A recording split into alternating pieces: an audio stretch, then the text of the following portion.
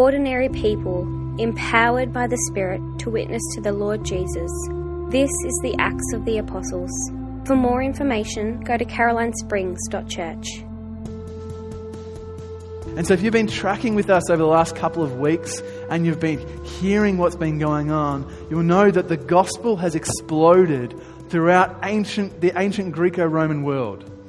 So Jesus has died, but 3,000 people shortly after became Christians for the very first time. And day by day, numbers are added and great joy is had by all the disciples, all the apostles, all the early church, as the church grows, not only in numbers, but in love and appreciation of God.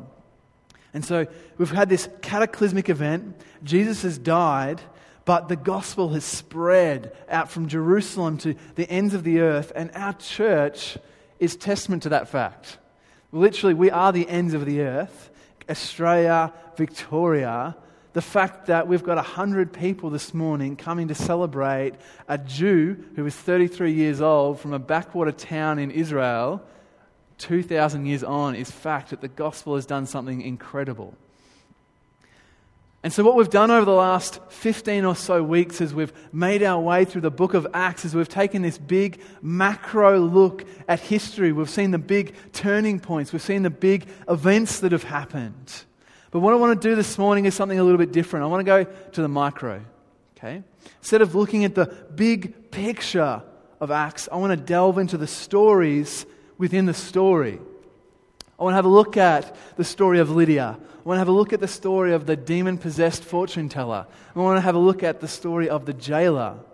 Because I think something happens sometimes that I think really restricts us when we open up the Bible and we open up the Scriptures, is that we lack imagination.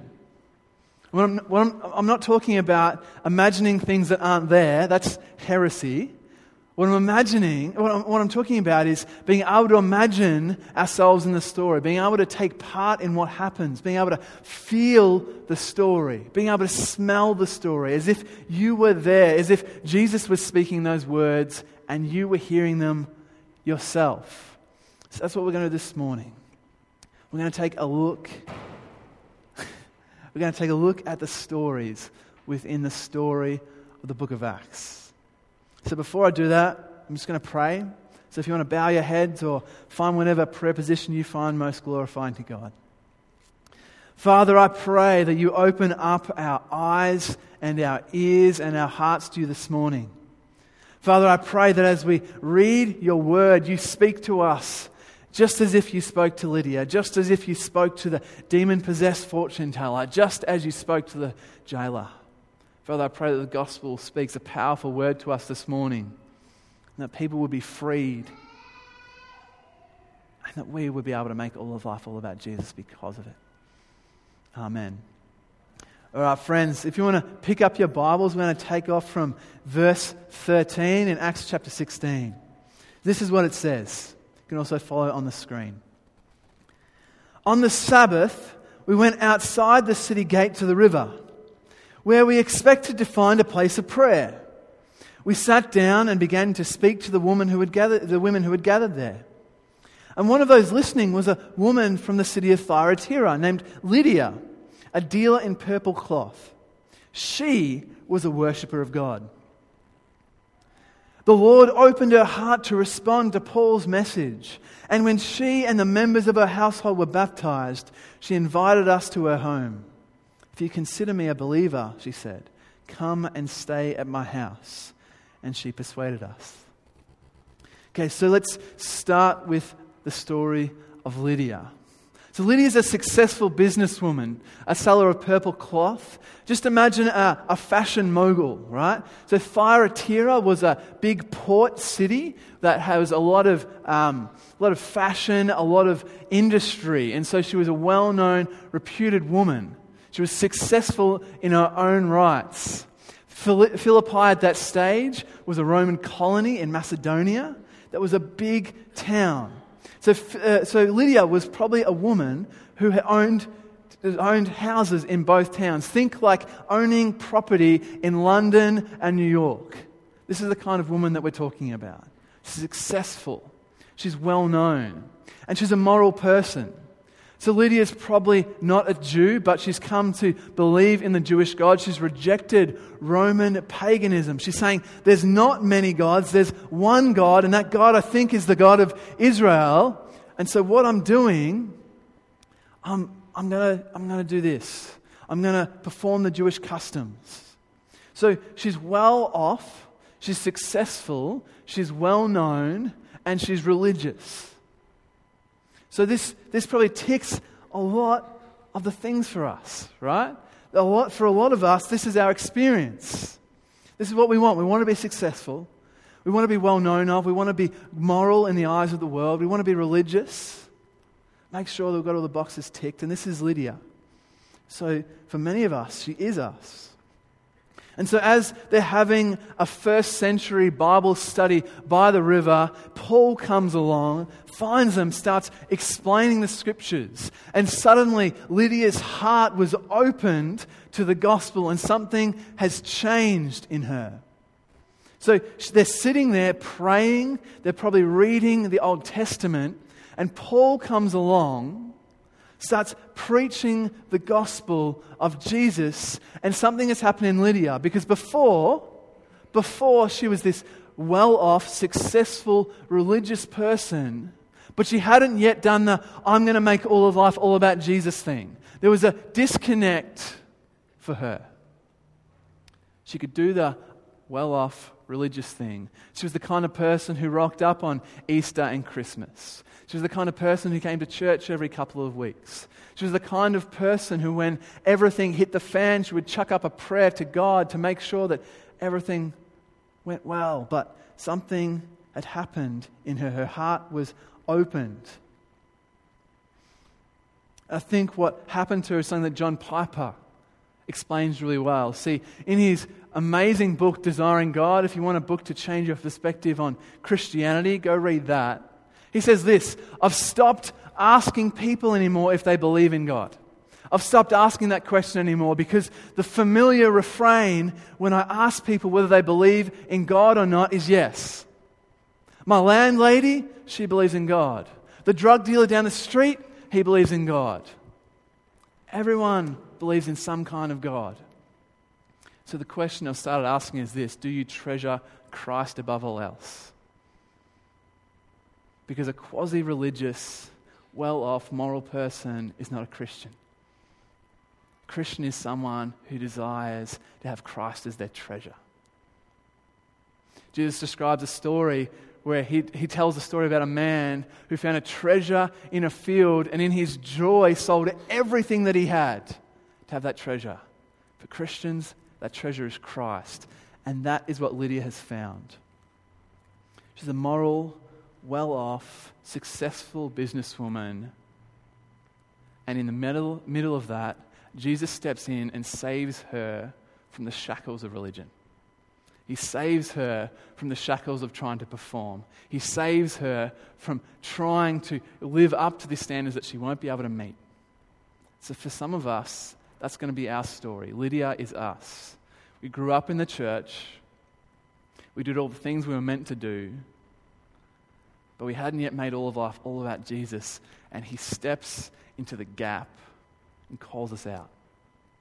That's the story of Lydia. Okay, so let's keep going. Verse 16. Once again, when we were going to the place of prayer, we were met by a female slave who had a spirit by which she predicted the future. And she earned a great deal of money for her owners by fortune telling. She followed Paul and the rest of us, shouting, "These men are servants of the Most High God, who are telling you the way to be saved." And she kept this up for many days.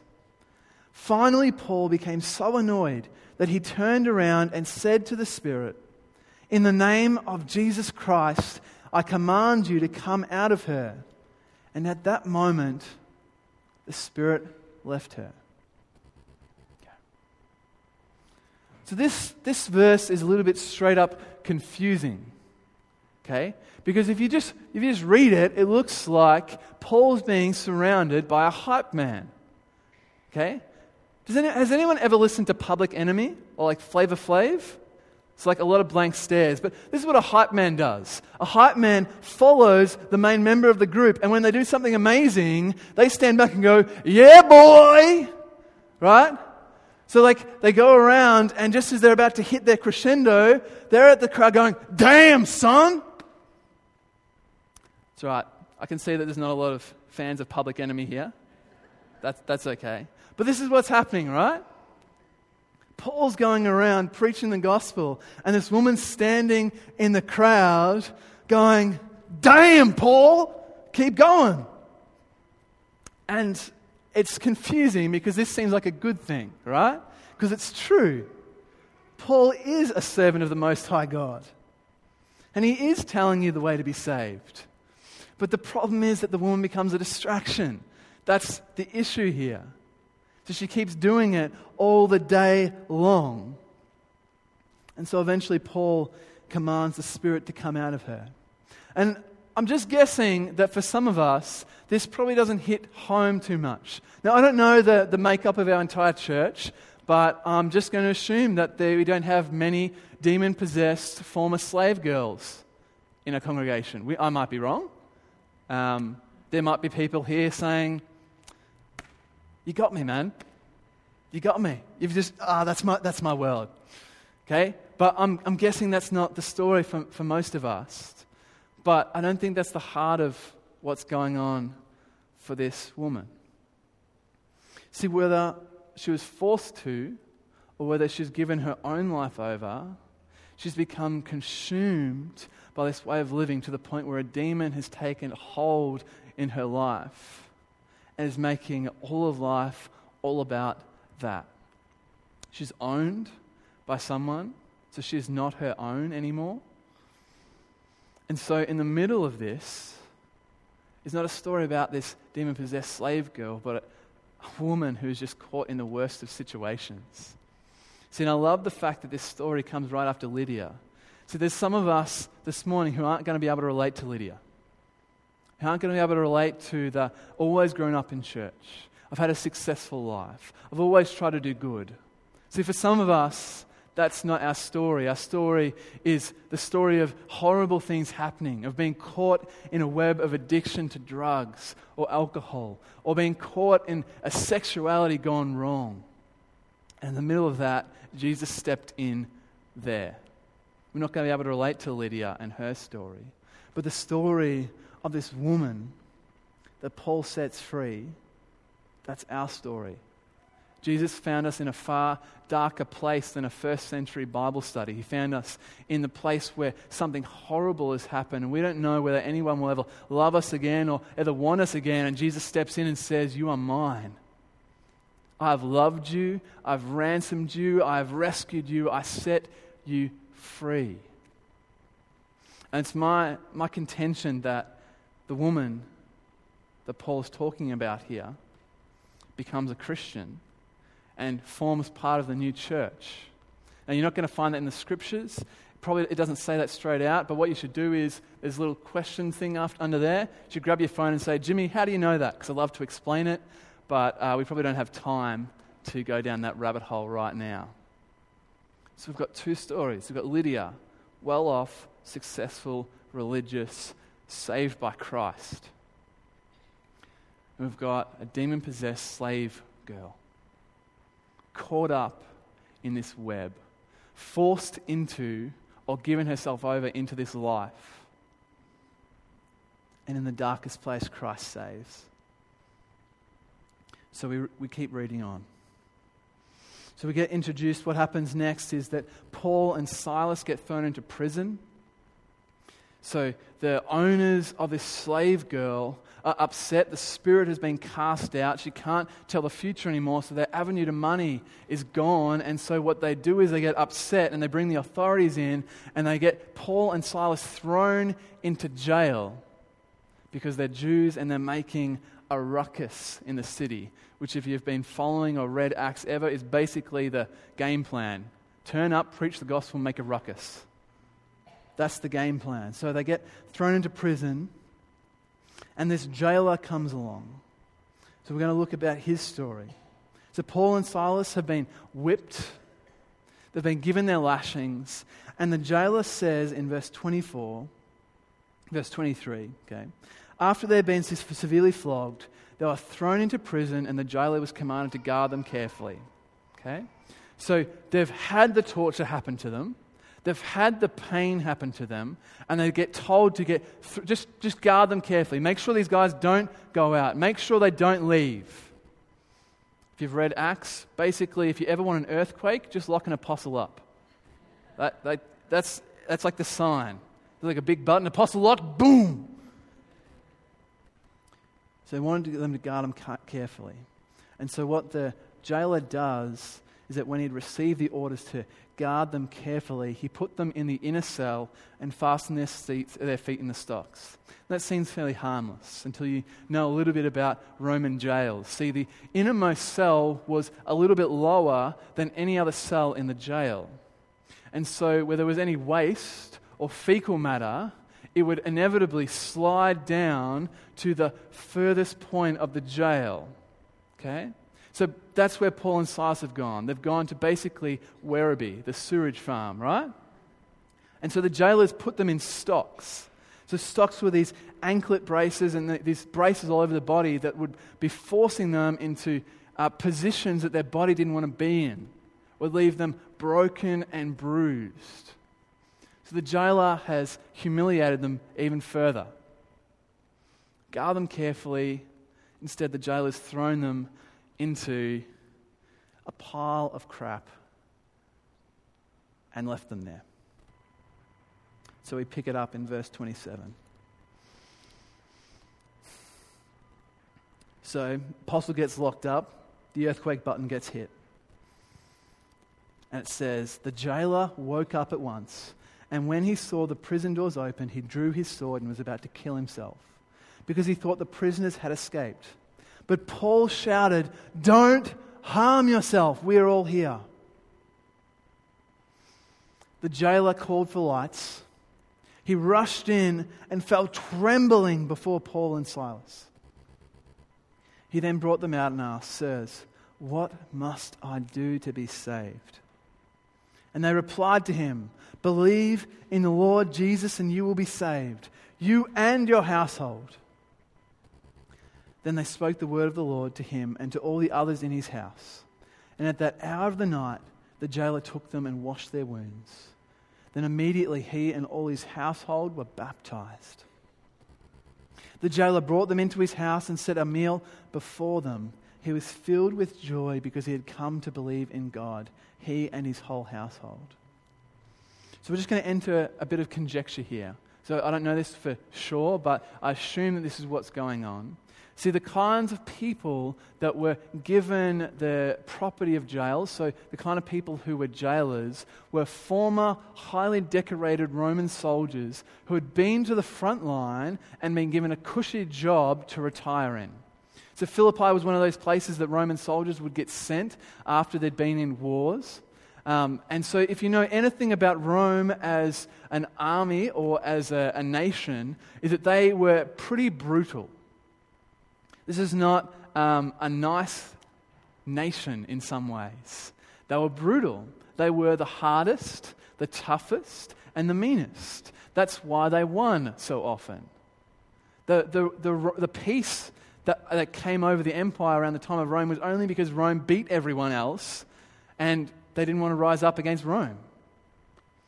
So the reality is this jailer has probably seen some things that he didn't want to see. The reality is this jailer has probably participated in some things that he hasn't been able to escape from.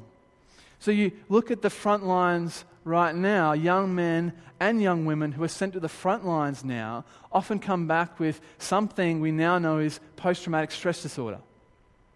So they've seen things that they can't carry, and it's so overwhelming that they react with anger and bitterness.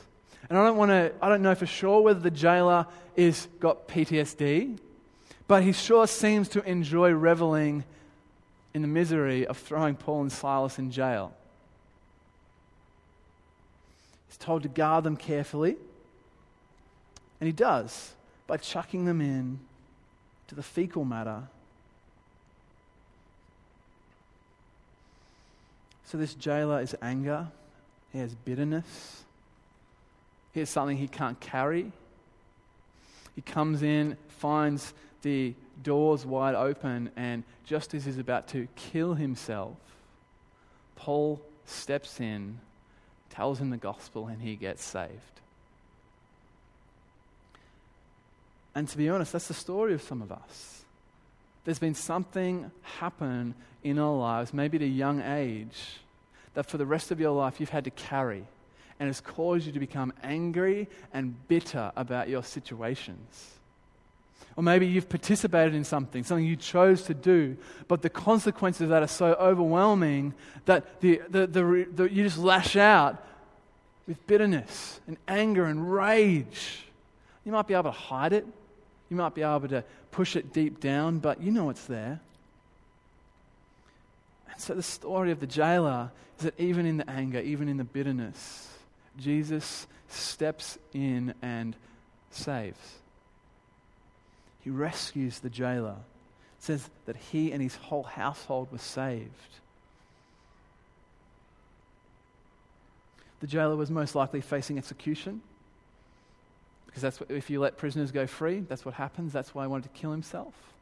Jesus steps in and says, "No, you're mine, and I will save you."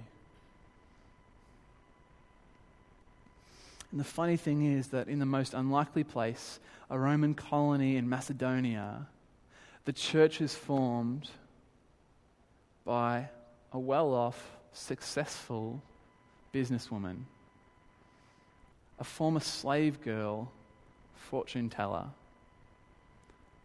and a jailer who reveled in anger and bitterness. That's the church in Philippi. It's not this white, middle-class, nice-off place. It's this messy conglomerate of people from all ages, all stages, all races, all backgrounds, because that's what the gospel does. No matter what you've done, no matter where you've been, no matter what's happened to you, Jesus Christ has died for you on a cross to save you, to set you free, and to send you on mission. So I want to share some things that I see in the book of Acts, and specifically Acts chapter 16. Okay?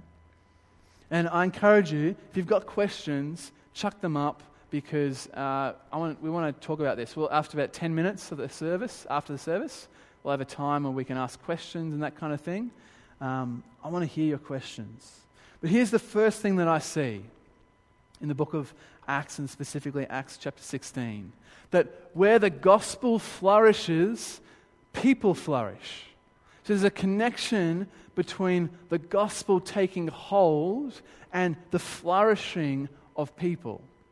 So the traditional way for Paul to enter a city is that he would go find a new city and head directly to the synagogue. The synagogue was where it's at. That's where it was going to get most traction. There was going to be people there who knew the Old Testament, who would be able to see Jesus in it. But he doesn't do that in Philippi because there isn't a synagogue there. According to Jewish tradition, you had to have a quorum of 10 male Jewish house leaders. If you didn't have that, you don't have a synagogue. And so when he enters Philippi, there is no synagogue, and I'm guessing that there's probably not 9 house leaders, and they're just looking for an extra one to make out the numbers. The most likely outcome is that the only person in Philippi who's following Jewish customs, who's religious, who appreciates God, is Lydia and her household. That's probably it. So Lydia is leading the Jewish synagogue, quotation marks, but she's put to the side. But here's what we see. Lydia has been put to the sideline, suddenly becomes the home base for the church in Philippi. Her house becomes home base. We see the slave girl turned free. We see the jailer saved out of his anger and bitterness. There's a connection between the gospel being preached and the gospel flourishing and people flourishing. I'm not talking about material possessions. I'm not talking about that kind of flourishing. I'm not talking about the good life. I'm talking about the life that we were meant to live, the way we were made to live. That's what happens when the gospel is preached. People start making all of life all about Jesus and discover that's exactly why they were made. And so they flourish. Second thing that I see in Acts 16 is that where the gospel flourishes, you don't get to stay in the same place that you did before. A lack of change and the gospel taking hold in your life are incompatible. There's no such thing as someone who has been saved by Christ, has been adopted by God and staying in the same place that they were before. It doesn't happen. You can't find it in the scriptures, and we shouldn't find it in the church. Where the gospel flourishes, people change. You don't stay in the same place as before. So you see the slave girl who's been forced into this way of living or chosen into it, and she gets taken out of it. She doesn't stay there. Lydia doesn't stay a moral, religious, successful person. She gets freed. The slave girl doesn't stay a slave. She gets freed. The jailer doesn't stay in his anger and his bitterness. He gets freed. That's what the gospel does. That's what Christ does. When the gospel flourishes, we don't get to stay in the same place as before, because too much has changed about us. Too much has changed. See, we've not only gone from non-Christians to Christians. The Bible says that we've gone from death to life. We've gone from children of wrath to adopted children of the Most High King, who now have intimate access to His throne room. And you don't get that and say the same. And I'm not saying, I'm a Christian, I've got to do all this stuff now. I'm saying your very identity is different. The way you think is different. The Holy Spirit is renewing your mind. The gospel is transforming your desires and your passions. Because that's what happens when the gospel flourishes. That's what happens in a place like Philippi. They don't stay the same. And where the gospel flourishes, you don't get to stay the same either. Here's the last thing that I see. Where the gospel flourishes, people get sent on mission. So do you notice what happens when people get saved in Acts 16? Lydia gets saved. She's holding this Bible study for this group of women because there's no one around to form a synagogue. And as soon as she gets saved, she convinces the apostles to use her home as a home base for their mission in Philippi. As soon as she gets saved, she gets used, her gifts and her potential. Think about the jailer. The jailer is about to kill himself. Instead, Paul preaches the gospel. The jailer becomes a Christian, trusts in Jesus for his salvation. And the very first thing that he does is he goes to his whole house and brings the apostles with them so that they can preach the word of the Lord to them. They can get saved as well. You don't get to say the same because you get sent on mission. Christianity is not a spectator sport. It's not one for people on the sidelines. It's worth too much. You're worth too much to allow your gifts and your passions just to waste away whilst ministry can happen. And that's the whole point of the book of Acts. What have we said all along? The book of Acts is about ordinary people empowered by the Holy Spirit to witness to the Lord Jesus. That's the whole point. Don't look at Lydia or the slave girl or the jailer and go, I can't do what they do. Moments earlier, the jailer wanted to kill himself. Lydia, she's doing well, but she's not free. Slave girl, she's still caught up in this web of her old life. And the gospel comes in and frees them, and they form the most unlikeliest church ever, not because of who they are, not because of what they have, but because the Holy Spirit has empowered them to live that way. That's the whole game. And I feel a bit dodgy because I'm going to tell a story. but I didn't ask permission beforehand. This time it's not about Sarah, so I'll be in less trouble this time. So in a couple of weeks, we say farewell to one of our youth leaders. He's going to Japan. Kyle has been a leader now for the last year, and he's going to Japan for a year. Okay, and we could be upset about that because Kyle's a great leader. Kyle is someone who makes all of life all about Jesus. He's invested in our young people. Your young people probably know him well because he's loved them well. And so we could be upset about that, but what we said the last time that we caught up together is that we're not sad because Kyle's leaving. We're glad because Kyle's being sent to Japan to go and make all of life all about Jesus there and to proclaim the gospel and to tell people about him. That's the pattern. It's not because Kyle's amazing. I mean, Kyle is amazing, but he's an ordinary man who's been empowered by the Spirit to go and make all of life all about Jesus with all his gifts and all his talents wherever he is, and that is the charge for each and every one of us. You want to flourish? Go to where the gospel is. You want to change? Go to where the gospel is. You want to get sent? Go to where the gospel is. Because that's the message of Acts 16. Where the gospel flourishes, people flourish. You don't get to say the same, and we get sent. So friends, I'm going to pray for us right now. If you've got questions, send them through. Because I think this is an important message for us. Because you might be saying, well, I'm not exactly one of these guys. You might be a case of all three. The point remains. In the middle of wherever you are, whatever you're doing, Christ saves, he rescues, he redeems, he ransoms us. He calls us home. And he uses us. So let's pray.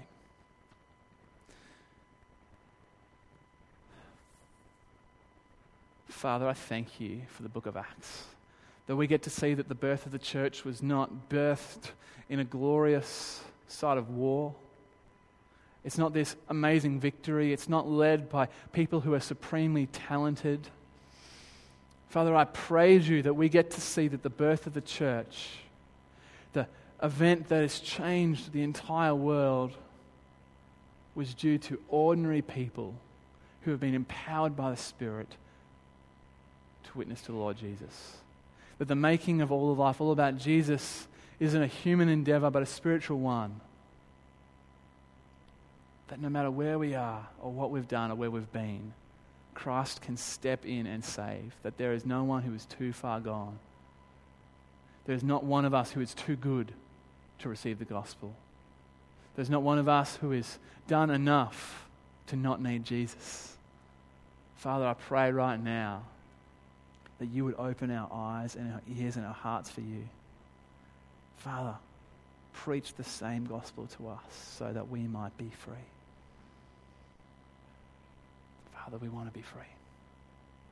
We pray this in the name of Christ, who has died on a cross, who did live 2,000 years ago, who was resurrected, who lives and reigns now, so that we might know that we can be free, and free indeed.